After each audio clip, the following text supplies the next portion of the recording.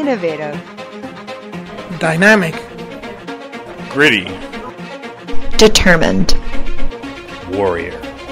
This podcast is about the innovators, the leaders on the front lines of adversity, the all-around good people doing good deeds. They are the civic warriors of the world.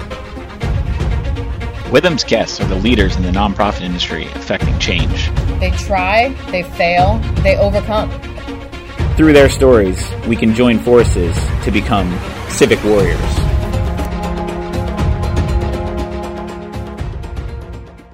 Hey, warriors.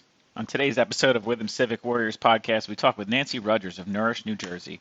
Nourish, New Jersey, previously known as the Community Soup Kitchen and Outreach Center, is a nonprofit organization creating lasting solutions to hunger, homelessness, and poverty by offering food, housing services, work readiness programs, and medical, social, and education services 365 days a year. We talked with Nancy today about operating before and after the COVID-19 pandemic and how they shifted operations and implemented innovative solutions to continue to nourish those in need. Let's welcome Nancy to the show. So Nancy, welcome to our Civic Warriors podcast. We appreciate you taking the time to chat with us today. Well, thank you, Brad and Ashley, for having me on. I appreciate this opportunity to talk to you and to all the folks that are interested in nonprofits. Awesome. So just for everybody's knowledge, Nancy works over at Nourish, New Jersey, which is formerly known as the Community Soup Kitchen and Outreach Center, which is a super cool not-for-profit organization in the Morris County area. We're located in Morristown, but we handle people throughout Morris County. Awesome. So so thanks for joining us. So I guess, Nancy, why don't you tell us a little bit about what Nourish New Jersey does? I think it would be great for everyone to get a little background on what you're about. Sounds great. Thank you. Sure. Well, we did start out as the Community Soup Kitchen and Outreach Center back in 1984, serving soup and sandwiches to anyone who needed food. And then over the years, we've expanded to an organization that provides outreach services as well. So today, given that we help people with food insecurity, homelessness, and poverty issues, we thought that it was time to change our name. And so what we did was, back in October of 2019, we decided that it's time for everyone to realize that we're more than just a soup kitchen, and we named ourselves Nourish New Jersey. But what we are is an organization, like I said, that helps anyone who is in need of food or outreach services. And food insecurity is something that people don't really understand from the perspective that they think that just having enough money to put food on the table is sufficient. But that's not really it. Healthy eating is what we are all about. And for the most people that are living like paycheck to paycheck, they don't have the money to afford healthy food for their families, for themselves. So they tend to buy low-cost, inexpensive items so that they can feed their family. But unfortunately, that results in healthcare issues, as we all know, and obesity, high blood pressure, things of that sort. So what we do is we make sure that we can provide healthy food to people. We provide breakfast and lunch every day, 365 days a year. And then we offer what we call free farmers markets. And the free farmers markets is where we actually go out and rescue food from supermarkets, food stores. In the summertime, we actually have access to gardens and the orchards and things like that. And they give us all this food, fruits, vegetables, things of that sort, and we redistribute it for free. So that's like our real focus point, making sure that we can rescue and obtain and then redistribute free, healthy food to whoever needs it. So, of course, all of our programs are pre-COVID because we are socially distancing, but that hasn't stopped us because we know that the people that we serve under a pre-COVID scenario are even more in need of our help with COVID. So we did shift our programs to make it socially distant and safe for the staff and for the people that we're helping. So right now, for example, we still serve daily meals, but we're doing a takeout. And we serve breakfast and lunch, sort of a brunch package, and we give those out every day. And we're still probably serving 125 of those a day. We are doing bagged groceries right now for the senior citizens that are self-isolating because they're too dangerous for them to go out. And we're delivering household items, canned foods, medicines if they need that, all to their doorsteps. And we work with a couple of senior citizen housing complexes under the Morristown Housing Authority. Mm-hmm. So through that, we have a relationship that we started 6 months ago, and we bring it right to the housing authority, and then the guests come down, the senior citizens come down, they help themselves. But we're also bringing the groceries bags to like people that are sheltering in motels and things because they might be quarantined because they do have COVID. We're leaving things on their front door, and we still use our outreach program. Our outreach program is something that is very instrumental for our guests because food insecurity and poverty and homelessness are just symptoms of other problems that they have. So our outreach staff, which normally meets face-to-face, one-on-one with our guests to help them with whatever they need help with, is now doing it remotely.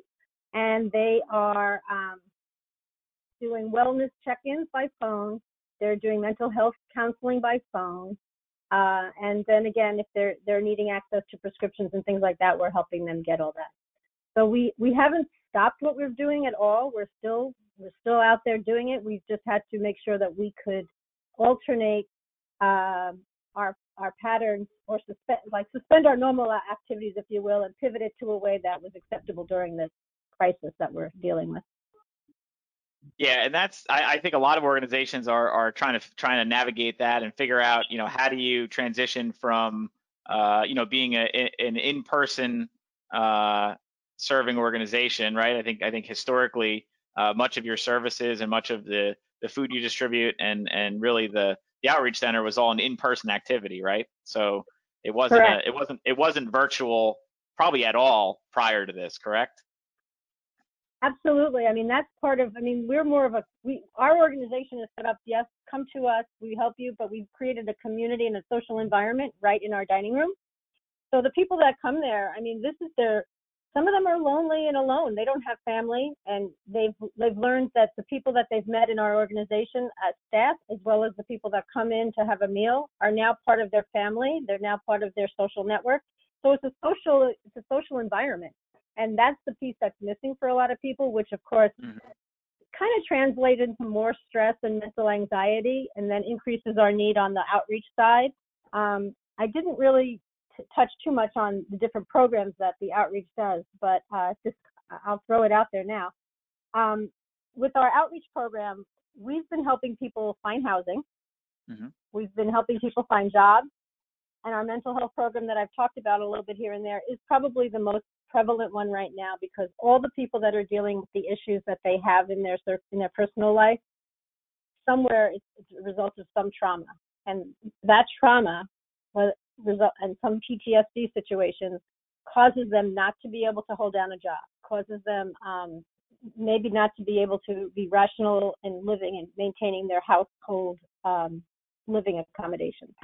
So we advocate for them and we mediate with them so that we can kind of be their hand holder, if you will, and make sure that we can intervene whenever it's necessary, if it means, talking them down off the ledge, if you will, so that they can handle the situation at hand. Because a small thing that we might consider, an easy situation to think about and resolve could be traumatic for them because they just have no basis for stability or,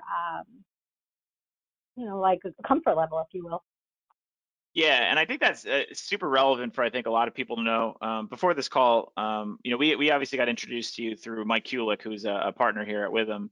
And I think Mike said the same thing. I asked him, I said, if you wanted the world to know something about Nourish New Jersey, what would it be? And he said, his comment was, we're so much more than a soup kitchen, and we're so much more than providing food. We provide the entire suite to help people get, either get back on their feet or maintain a healthy lifestyle or, transition to be a better person. And I think, I appreciate you sharing your comments on what you are doing and how you're doing that. And I know myself, I serve in an organization called Coming Home where, my executive director that I worked with over there, she always imbibes in me that, it's more than just, putting someone into a house. If you're homeless, it's more than just saying, here's the keys to a house, because there's a, first and foremost, there's an accessibility component. You have to find the housing. There's a sustainability component. You have to be able to maintain a job to pay for the housing, not just being subsidized. And then there's an affordability component. You need to be able to make enough money, whether it's through subsidy or through working, to maintain that lifestyle. And then the last thing in all of that is, with COVID-19, the thing I learned having 2 young kids is that your anxiety level just like every day goes like this, because not only are you trying to do your job differently than you've ever done it before, so you're venturing into this new skill, but you're also, sometimes kids kids at that age don't fully grasp or understand what's going on. And you can't, you've probably heard this before, but you can't rationalize with a 3-year-old. You could tell them, but it doesn't go so far. There's always a why, Daddy. Why? But why?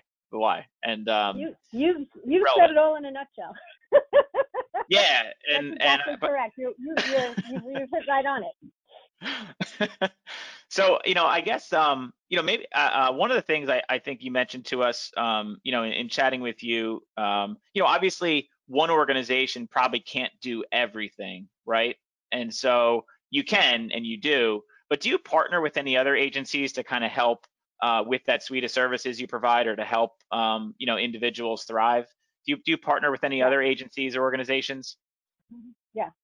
So, we do. Some of our biggest partners, first of all, let's say we do partner with Morristown Memorial Hospital, the community health division, and we work very closely with them. They help us with all of our homeless people. They help us with medical care for everyone who doesn't have health insurance. They communicate back and forth, because like I said, a lot of times we're their emergency contact for some of our folks. So we have a direct line with that division of Morristown Memorial Hospital, and we each client that goes there is getting personalized help, and we monitor them, and we make sure they're following the medical protocol that's being given to them if that's necessary. So that's a big partner of ours, and they financially support us as well. We also work with the Sioux Falls Health Clinic, and once a month the mobile van, if you will, comes to our organization and does well care checkups, diabetes testing. Oh, cool. They provide, whether you have insurance or not, a physical of medical health care. And they have some of our guests as clients. So each month when they are coming, they're checking the records and keeping them up to making sure they're adhering to whatever protocol they need to be following. We also work with the Morristown Housing Authority, and that's the area where 3 of the low-income senior housing facilities that are under the Morristown Housing Authority are the ones that we're working with, and we're working with over 200 people that live in those apartments, providing them with healthy food, and we're delivering it to them. Many of them have diabetes, high blood pressure. They're on a fixed income, so they can't really afford healthy food. So those are 3 particular senior housing complexes that we are working with to provide healthy food with every week. And we're doing that now during COVID. We're delivering grocery bags to them right now. We partner with other organizations like the Hispanic Community of New Jersey. We work with JBWS. We work with, there's like a whole slew of them.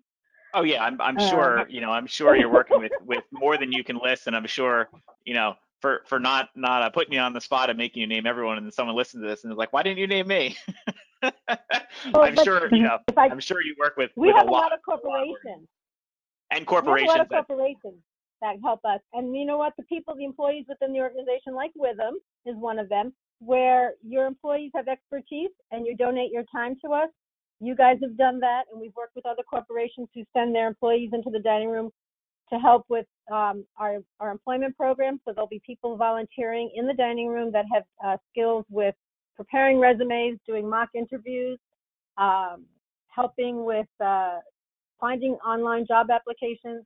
So we rely on over 3,000 volunteers in our organization to help make this organization run efficiently and effectively. We keep a very lean staff. For that reason, we need our volunteers. And our volunteers come in all ranges. You know, the volunteers help prepare the meal, serve the meal, but they also provide their expertise and skills in the dining room and can work one-on-one with our guests. Yeah, I mean, 3,000 volunteers is a lot of volunteers. That's a lot of volunteers.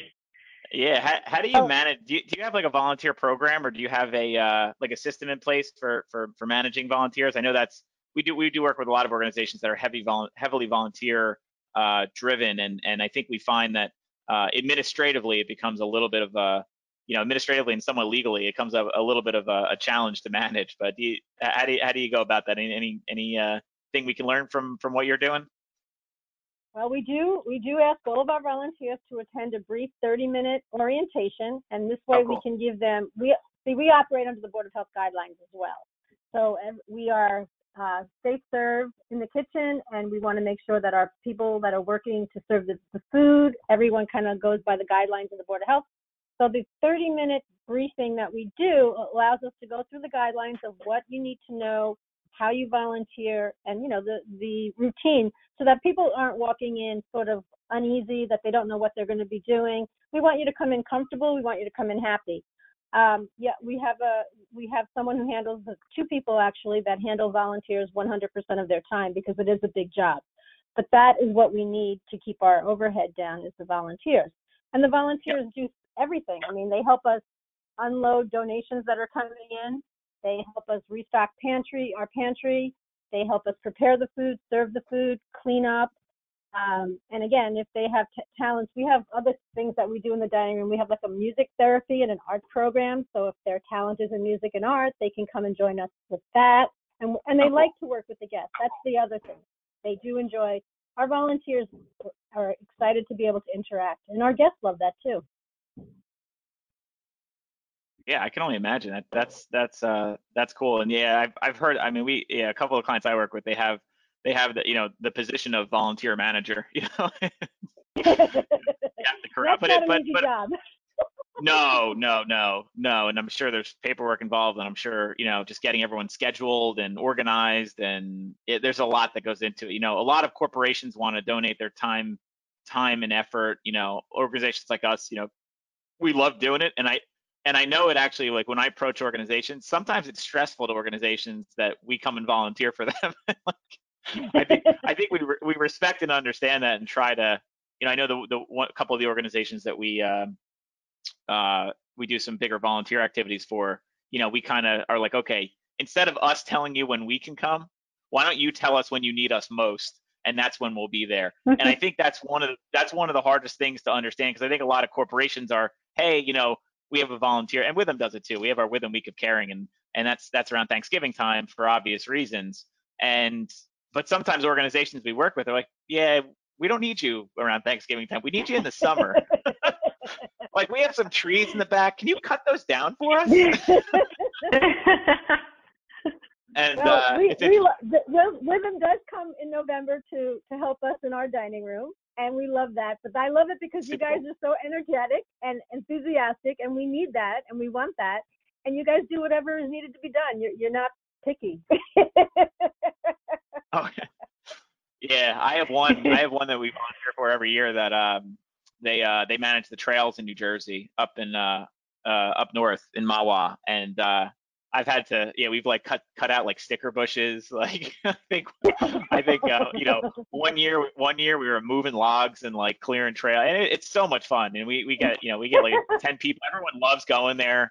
But we, once again, we pivot to what the organization needs. And I think anyone that works with nonprofits just needs to understand that a lot of it is about what the nonprofit needs, not about just doing something. And I think it's cool that you have a volunteer program. It's cool that you have someone that manages it, and that you are so volunteer driven, because that allows you to provide the services you provide is with those volunteers. We can't mutually inclusive relationship where you can't do your services. You could never afford all the people that you need to do everything that you do. In a nonprofit environment, especially in a post-COVID environment when contributions become uncertain right now. So I just want to take a step. True. Sorry, go ahead. No, I was just going to say that is so true, because we set up team building events for our corporations to come and volunteer, and usually there's a donation involved, and now we're losing that little piece of financial support that we used to have historically with not having corporations come in and volunteer. Okay. Yeah, and so the one thing I wanted to take a step back to, and it's somewhat related to that, and it's, you know, how did you make the transition from, you know, being in person to being, you know, going virtual and, you know, abiding by the state social distancing orders? And for those that don't know, we're in the state of New Jersey. I said Morris County right up front, but I think we do have some folks that listen that are non-state of New Jersey. So this is in the state of New Jersey. And obviously, New Jersey is under a stay-at-home order right now for a period of time that I'm not 100% sure about. And so how did you make, you know, how did that, just talk to us a little bit about how you made the transition, right? I mean, I imagine there's a lot of individuals at your organization that you know, you had a meeting of the minds of sorts, but can you walk us through a little bit how you transitioned? Like what did that process look like to make that happen? So absolutely. So we have been open, we're open 365 days a year, and for 36 years, we've never missed a day of closing our doors. Through snowstorms, hurricanes, we are open. We've never closed. So on March 13th, no matter what. So March 13th was a Friday, and we had an emergency staff meeting, and all hands on deck, and we discussed what we were going to do. And basically, we wanted to make sure that we were protecting everyone, volunteers, guests, and staff. So we pivoted into takeouts right away. We discussed this on Friday, and we implemented it on Saturday. So basically, we said, okay, we're going to limit the number of people working in the dining room or in the kitchen, which is like 3 staff members only. And 3 people will come in, and we will be making bagged meals, and we will be handing them out. We opened the front doors, we created table space between us and the guests, and we had one staff member at that door handing out the meals, and then 2 people in the dining room making the food, if you will. And we're from that day till now, we're still giving out 125 brunch bags a day. Then we also discussed, well, that's just not enough, because a lot of we always have take-home food available in the dining room for guests to take home to prepare in their homes. So we decided that, okay, we also were going to make grocery bags filled, because what we want is we don't want really to have people coming to us. If we can give them enough groceries to stay home for several days, it's safer for them than to be out and about. So the combination of the two, our plan was, let's send people home with as much food as we can provide them with so that they can self-quarantine during this pandemic. What we found was that we're still getting the daily people coming in, and those are the people that are more or less homeless or in shelters. So, and the folks that we are giving the grocery bags to are families of low income, and they are getting meals for a family of 4 roughly that would last 2 to 3 days. And you know what? Like I said, we're a small staff, but we pivot fast, and we know our track record is to be there for our guests, and we know if we don't open our doors and give them what they need, they're not getting it. So there was no questions asked by the staff. I mean, basically, we knew what we had to do, and we did it. And we've been doing it since March 14th is when we started, and it's worked out well. We have 3 people a day coming in, and we rotate the staff so that initially when we were doing this, we wanted to make sure no one was sick. So we were kind of staggering the staff with the thought processes. God forbid any of us are sick. We didn't want to wipe out our staff. But thankfully, nobody on our staff is sick or has been. That's great. That's wonderful. So you chose a plan right from the get-go that you could probably use to sustain hopefully the whole way through, and hopefully the whole way through is short-term, so much long-term. Not our biggest problem longer, is having the money to buy all the food, because we're buying all the food. We're not taking donations. That was the other thing. We stopped taking donations, again, from a safety standpoint.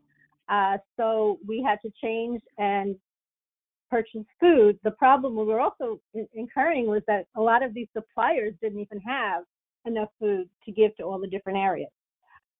We do work with the Community Food Bank of New Jersey, so they have been very supportive during the pandemic, and we probably pick up, I'm sure we pick up once a week from them, so that helps us with like the non-perishable goods. But now we've got to transition a little bit more, because like I said earlier, Non-perishable foods, canned goods are not what we really want to give people, but that's what we did for a month, thinking this was a short-term issue. But now that we see it as long-term, we're going to implement in the next couple of weeks, working with our supermarket chains again to get the fresh fruits and vegetables so that we can now give out more healthier foods. And with the warmer weather coming and people with their personal gardens, we're asking anyone who has gardens if they want to donate some of their fresh stuff. We'll take their fresh fruits and vegetables and we'll distribute it. Wow, that's great. How are you collecting those fruits and veggies? As like a drop off? So, yeah, two ways. One, the ones that we're getting from the restaurants, and actually the ones that we're getting from the supermarket chains, our van goes out every day and picks up from the supermarket chains, and everyone's masked and gloved, and there's usually containers already sitting there waiting for us. For donations that are coming in now through individuals, we set it up on Tuesdays and Thursdays that they can drop off between 10 and 1, and we have bins outside. So people can just leave their donations outside. Tell us that you're coming so we know to go outside and check, and then we bring it in. Awesome. How do you, as an organization, obviously you promote, healthy eating, and serving meals. Do you have a nutritionist, or how do you come up with the choices for, what's being served? So last year, when we transitioned into this healthy food program, we worked with a couple of nutritionists who volunteered their time with our kitchen coordinator and our director of operations who does the meal plan. And together they came up with items that could replace the things that people were like, we don't use white rice anymore. We use brown rice. We use fresh vegetables. We now buy fresh meat. We don't, the whole frozen food, meat products and processed meats, we don't use any of that. We buy fresh chicken, we buy fresh vegetables, and yes, we did work with a nutritionist. She volunteered to help us with the program.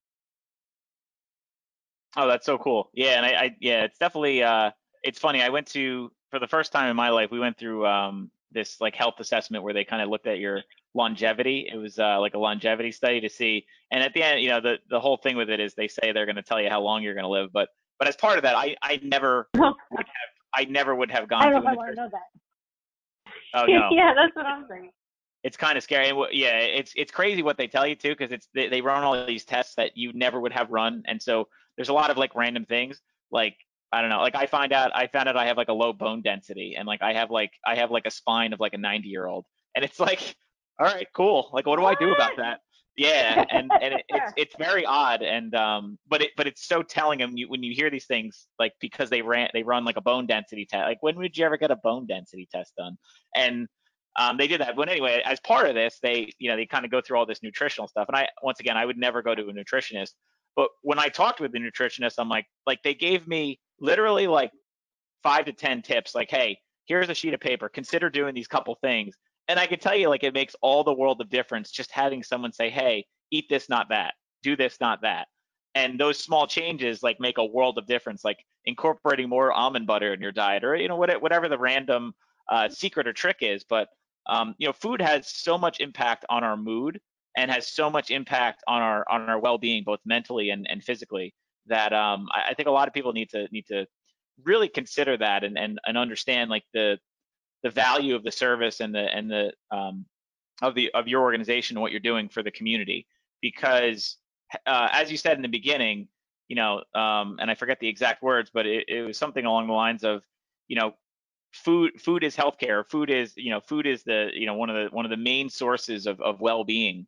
And most individuals don't necessarily eat healthy, especially if you don't have access to healthy food, or you can't afford healthy food, which, as everybody knows, healthy food is typically more expensive than unhealthy food. I can go buy a box of mac and cheese pretty cheap, but if I want to go make a healthy meal, it may cost me 3 to 4 times that to make that healthy meal. So, we really commend you on kind of not only serving food, but having the mindset that it's more about us helping that individual than us putting a meal on a table. And I think that's one of my big takeaways of just understanding more about what you're doing, and I think that's great. And that's our approach. We have this holistic approach to what we're doing. And, if I needed to break it down into 4 groups, like food is our entryway into helping people.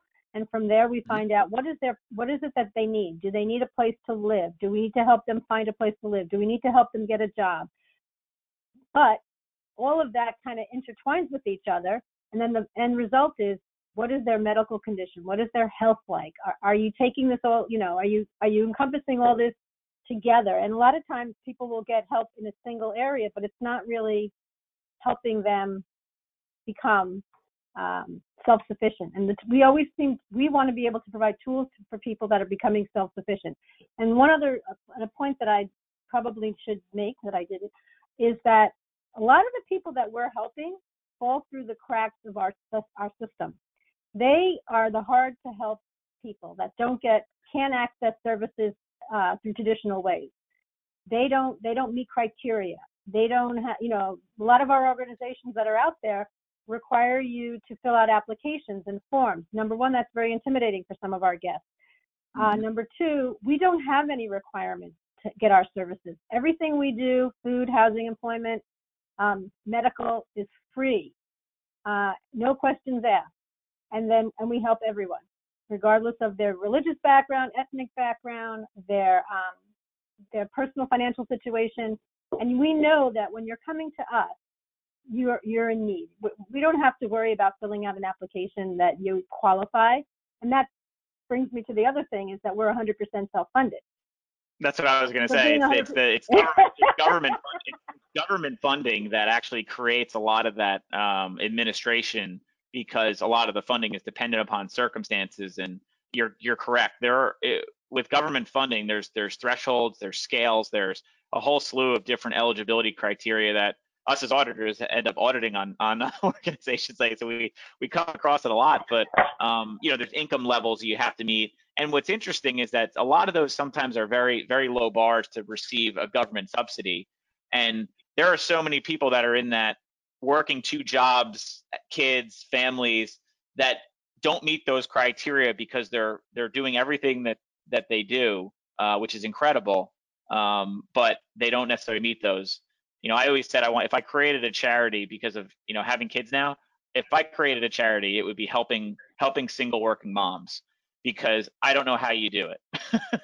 I honestly don't know how you make that happen, and because they're working, because they may not get that. So why don't you talk? I think it's good lead in. It's definitely something I kind of totally cut you off, but right. So government funding does create some of that, and you're not government funded, so you do have the ability to offer a more a less intimidating and a more open service.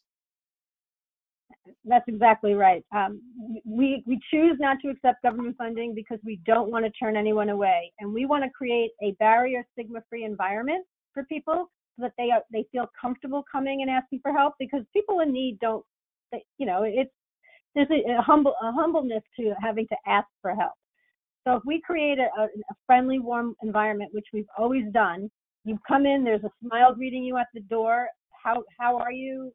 What can we do for you today? How about a cup of coffee? We sit down with our guests, we get to know them, and then over time we build this relationship where they feel comfortable coming to us for help. And you can't do that if you're getting government funding, because you do have restrictions, you do have reporting requirements, and it would be taking us away from helping the people that need our help.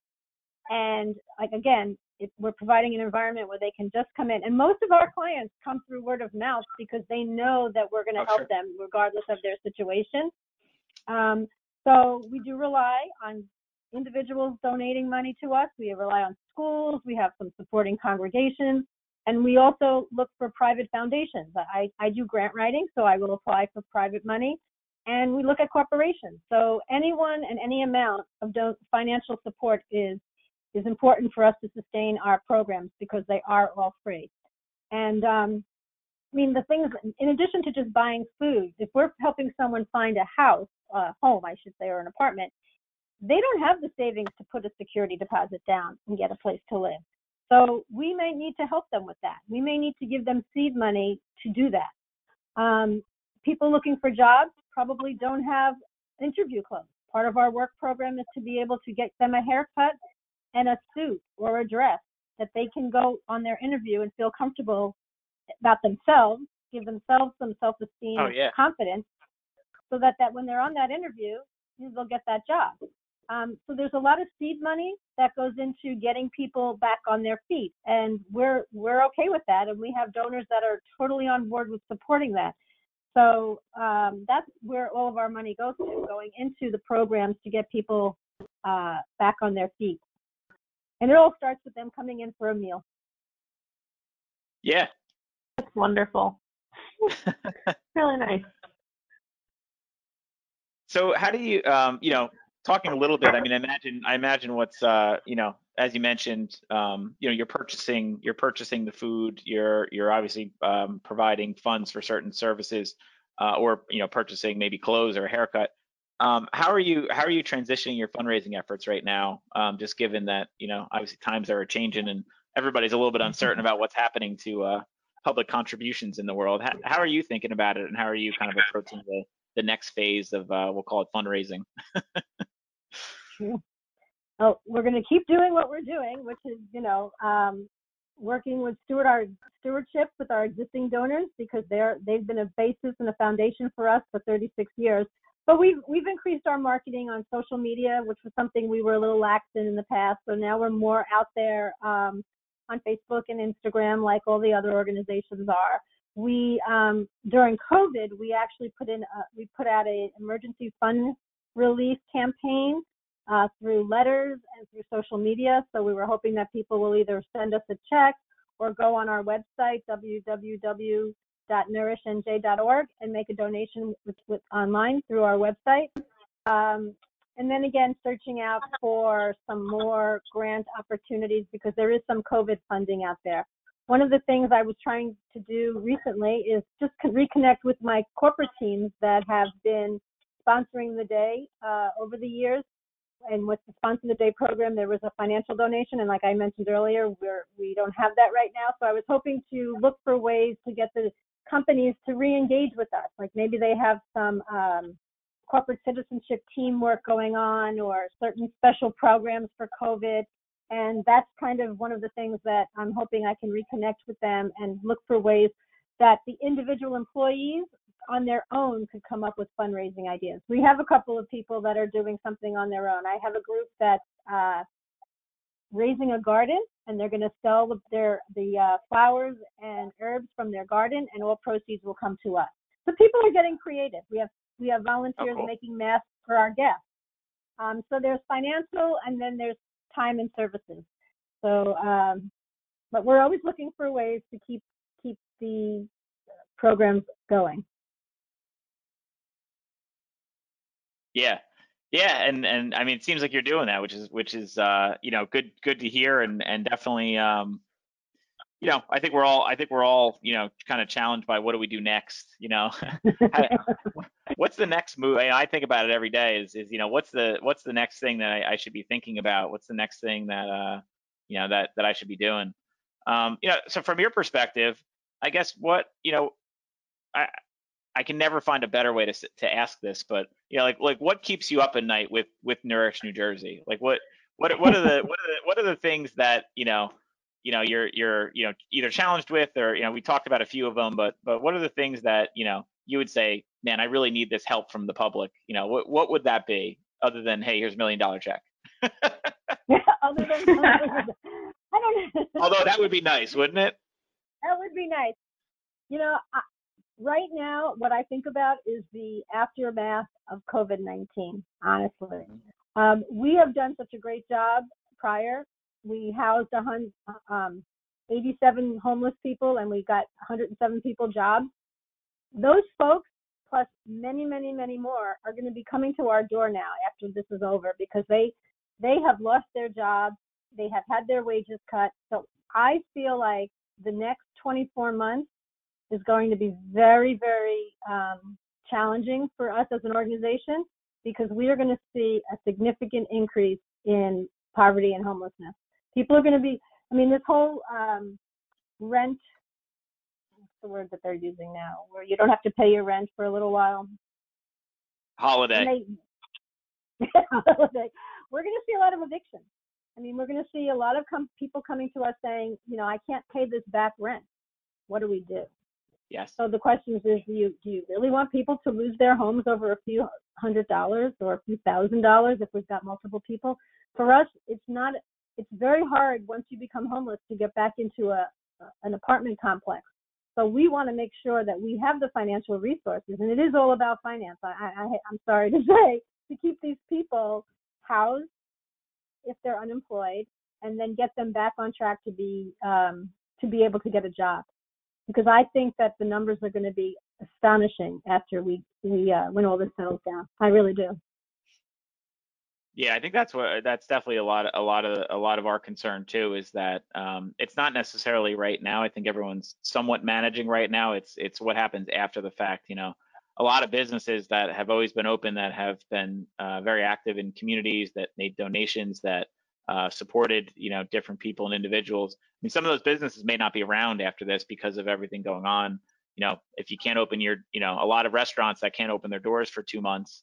I mean, that has a detrimental effect on so many levels. Think about the one thing that I keep thinking about is like all the real estate out there right now. Anyone that's a landlord or a real estate, commercial real estate, there's going to be some substantial changes to how we even go about commercial real estate. Like, think about all the department stores. I mean, my thought is, a lot of that may ultimately end up being converted to housing, because the housing is where there's a shortage, and there's just this plethora of storefronts where, when something like this happens, a lot of people realize that or they may be scared to go to storefronts. I mean, there may be this Right. There's this psychological component. What I'm trying to say is there's this psychological component that I think a lot of us can't predict, and it's going to be a real eye opener to figure out how we pivot as a society, and really how consumer behavior, how people are going to react. And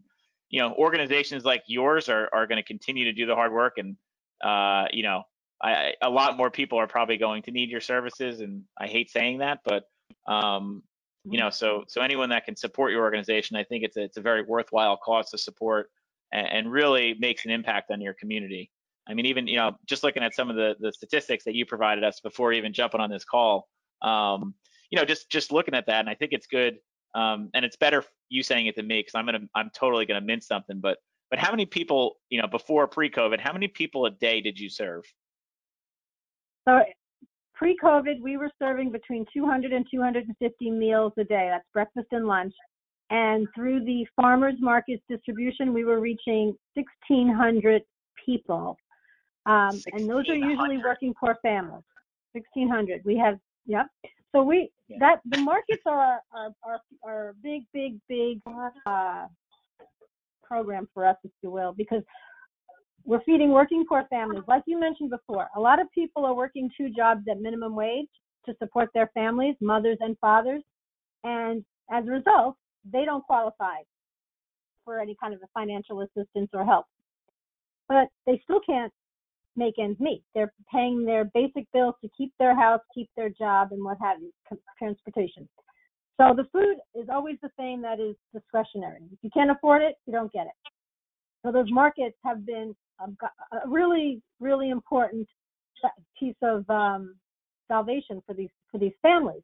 But we're not only doing the working poor families and the senior citizens that I mentioned, but we're also actually delivering food to the Morristown High School and the County College of Morris, because we learned last year that a lot of our students were dropping out of school because they couldn't afford to stay in school, and they needed to help support their family and get a job.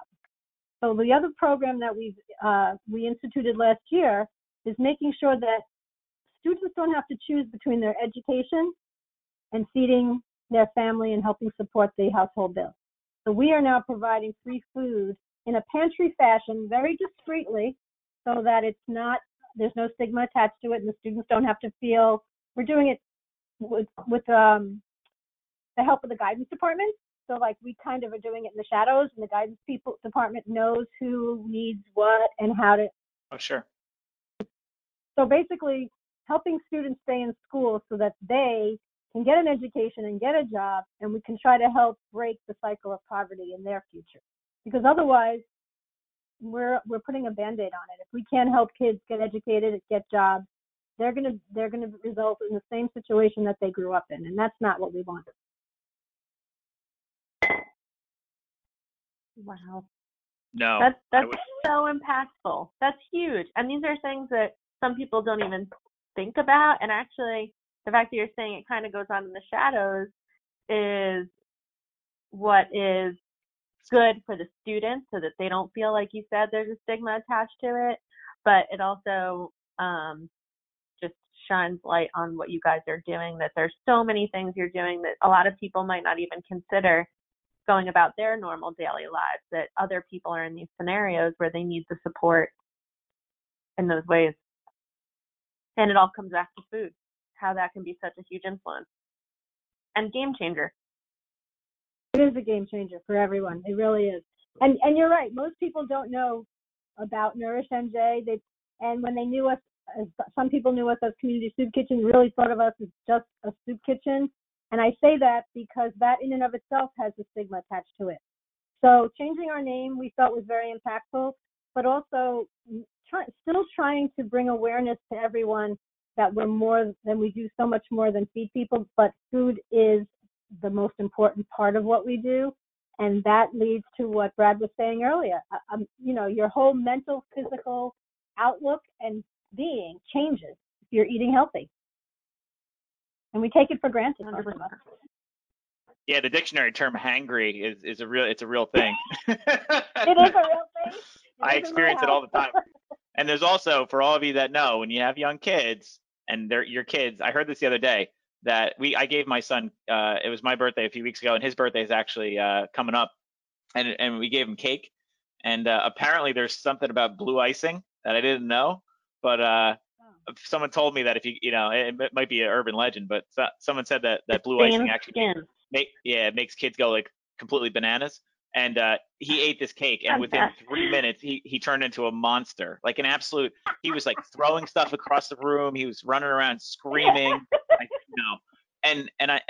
you put that into context of what you're doing, and you realize that, like, why is that? Well, it's sugar. Kids shouldn't have sugar, and anyone that's a parent out there, don't give your kids sugar, because this is what happens. They throw their little toys, their action figures, out the windows, and sometimes they go through the windows. And you go through this rigmarole, and but you realize that it's as simple as just, okay, I can give my kid cake with sugar or cake without sugar, and it will make all the world of difference. It's crazy to think about. Or you just say no more cake. I don't think you should for his birthday. You better make sure he has a little icing, or he'll be jealous. Yeah, we decided we're just not going with blue icing. I'm telling you, someone told me this urban legend that, like, it's like the color blue icing. There's something in the dye that causes issues. Anyway, I digress. That's great. What else? Yeah, I mean, from our perspective, any I think you told us, but I'll just reiterate it. If anyone, is looking to make a donation to Nourish New Jersey, I think you mentioned your website. Your website may be a good place to do that. Is that the best place, you think, to make, if someone wanted to make a donation to you? Yes, the website has our donation button right there that you click on. It's very simple, and it also has our address. If someone would much rather send a check, they can send a check to Nourish NJ, 36 South Street, Morristown, New Jersey. Or, like I said, www.nourishnj.org. They could call us if they want to chat. I can tell them all about how helpful and useful their donation will make an impact on people. And we need their help, because not only will the need for services increase, but I'm sure a lot of people's personal financial situations that normally were able to give might change as a result of this pandemic. So, in order for us to sustain ourselves, we're going to need a lot of help from new people as well as our existing donors, because we know that everyone's going to be struggling financially, even if you have a safety net, fortunately, to rely on. We're all going to get hit pretty hard personally. And the people that we're helping are already struggling. So that just means from Nourish NJ's perspective that they are just going to be in much more dire straits than they are. And we've started to see it. I mean, the numbers, we had talked about what we're doing right now, but a lot of what we're seeing is, again, people calling us and in search of how can I get this, and this. It's going to be sad, and it's going to be busy, but Nourish NJ has always promised to be there to help people, and this won't change our commitment to being in the community and helping them with whatever they need from us. We make it happen. We do. We always find a way. We believe in serendipity. We know that whenever there's a need, and if we're in a difficult spot, if we just put it out there, it gets done. I've been there 13 years. To me, this is not a job. This is a passion of mine. Most of the folks that have been there, that are at Nourish NJ, have been there a long time. Our executive director's been there 20 some odd years plus. And this is not a job for us. This is an important mission that we all take to heart and feel that everyone deserves to have access to healthy food, a place to live, and a job, and children especially. So we want to make sure that we can get our kids on the right path so that they can break the cycle that they might have grown up in as part of no fault of their own, just the fact that the circumstances were not there when the services might not have been there for them to get an opportunity to make a change. And just, to put a plug in for some of our guests, I mean, many of our guests right now they want to work and they want to give back. And they've taken some of those frontline jobs right now during COVID just so that they can make some money and feel like they are part of helping others. So. Well, we know if someone needs to find good employment, they can also come to you guys, and I imagine you can make some good recommendations too. So I think that's, it's not just about donating to Nourish NJ, but it's also, if you have opportunities to help the people they're serving, I think that's also very valuable for people to hear and understand, because that's in the bigger picture of what you're doing. So that's very true. We've done that locally in Morristown. We have partnering with the restaurants, although again, now that's changed, but we're partnering with a lot of businesses that know us and know how we work with our guests and how we will be the mediator between the employer and the employee.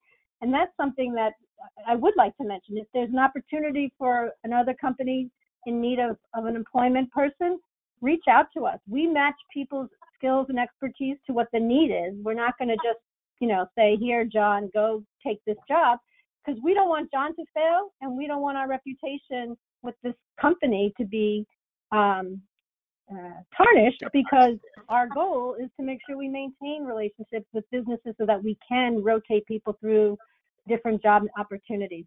So we have been successful with that in the grocery business. We have a lot of employees. We got jobs at supermarkets, at restaurants. I'm sure a lot of those restaurant employees are going to be coming back to us if restaurants start shutting down.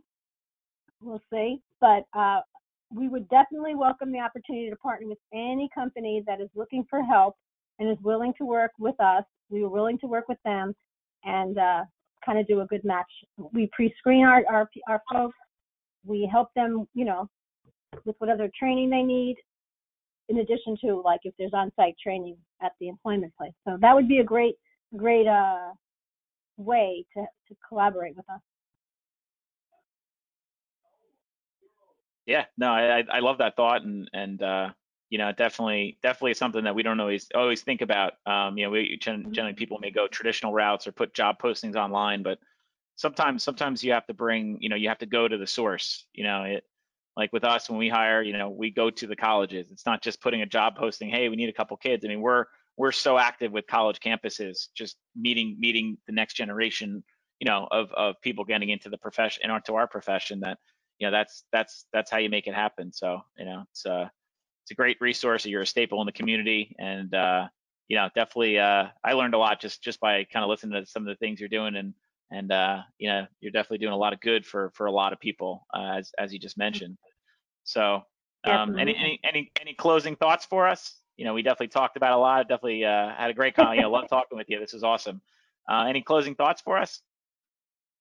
I just want to thank you for this opportunity again. I hope that the folks that are listening have learned a lot about Nourish NJ. And again, we have a wonderful website. We have wonderful staff members that are always excited to tell you a story. I have lots of guest stories that I can tell you happy endings. And if there's an opportunity to donate to our organization, we would greatly appreciate it. And thanks to you, I hopefully have gotten my message across about our organization and the wonderful things that our programs do to help people get back on their feet. And you know what? With one last thought is that, many of us are only one trauma or one disaster away from being a guest at our door. And I'll tell you that I've heard that story from people who have volunteered that, for the grace of God, they're not on our standing on our food line. And I agree with that. I think that many people don't realize what one medical catastrophe, what accident in their family situation could do to impact their personal, their personal finances, their personal living conditions. And you would never dream that you might be on the other side of this organization getting our help. But that's what we have seen, and we might see a lot more of in the future. So we all have to be grateful that we are where we are right now, and hope that we can share our treasures with people who need it. Totally Absolutely. agree. Yeah, thanks for sharing that with us, Nancy. Thanks for your time. Thanks for bringing that up. And I definitely hope that everyone out there listening definitely has a good sense of what Nourish New Jersey does. If you don't, definitely check out their website, reach out to Nancy, and really just we appreciate kind of talking about all the good things you're doing and kind of sharing some of the challenges you're facing among the times. And I think a lot of people will learn from this, and we really appreciate it. So thanks so much. Hey Warriors, thanks for tuning in. On the next episode of Civic Warriors, we'll talk with Greg Weiss and Sharia McCrae from Foundation Academies about the challenges faced by schools and how they are providing innovative solutions and quality education to the students in Trenton, New Jersey. Make sure to subscribe to Civic Warriors, and thanks for all your support. Have a great day.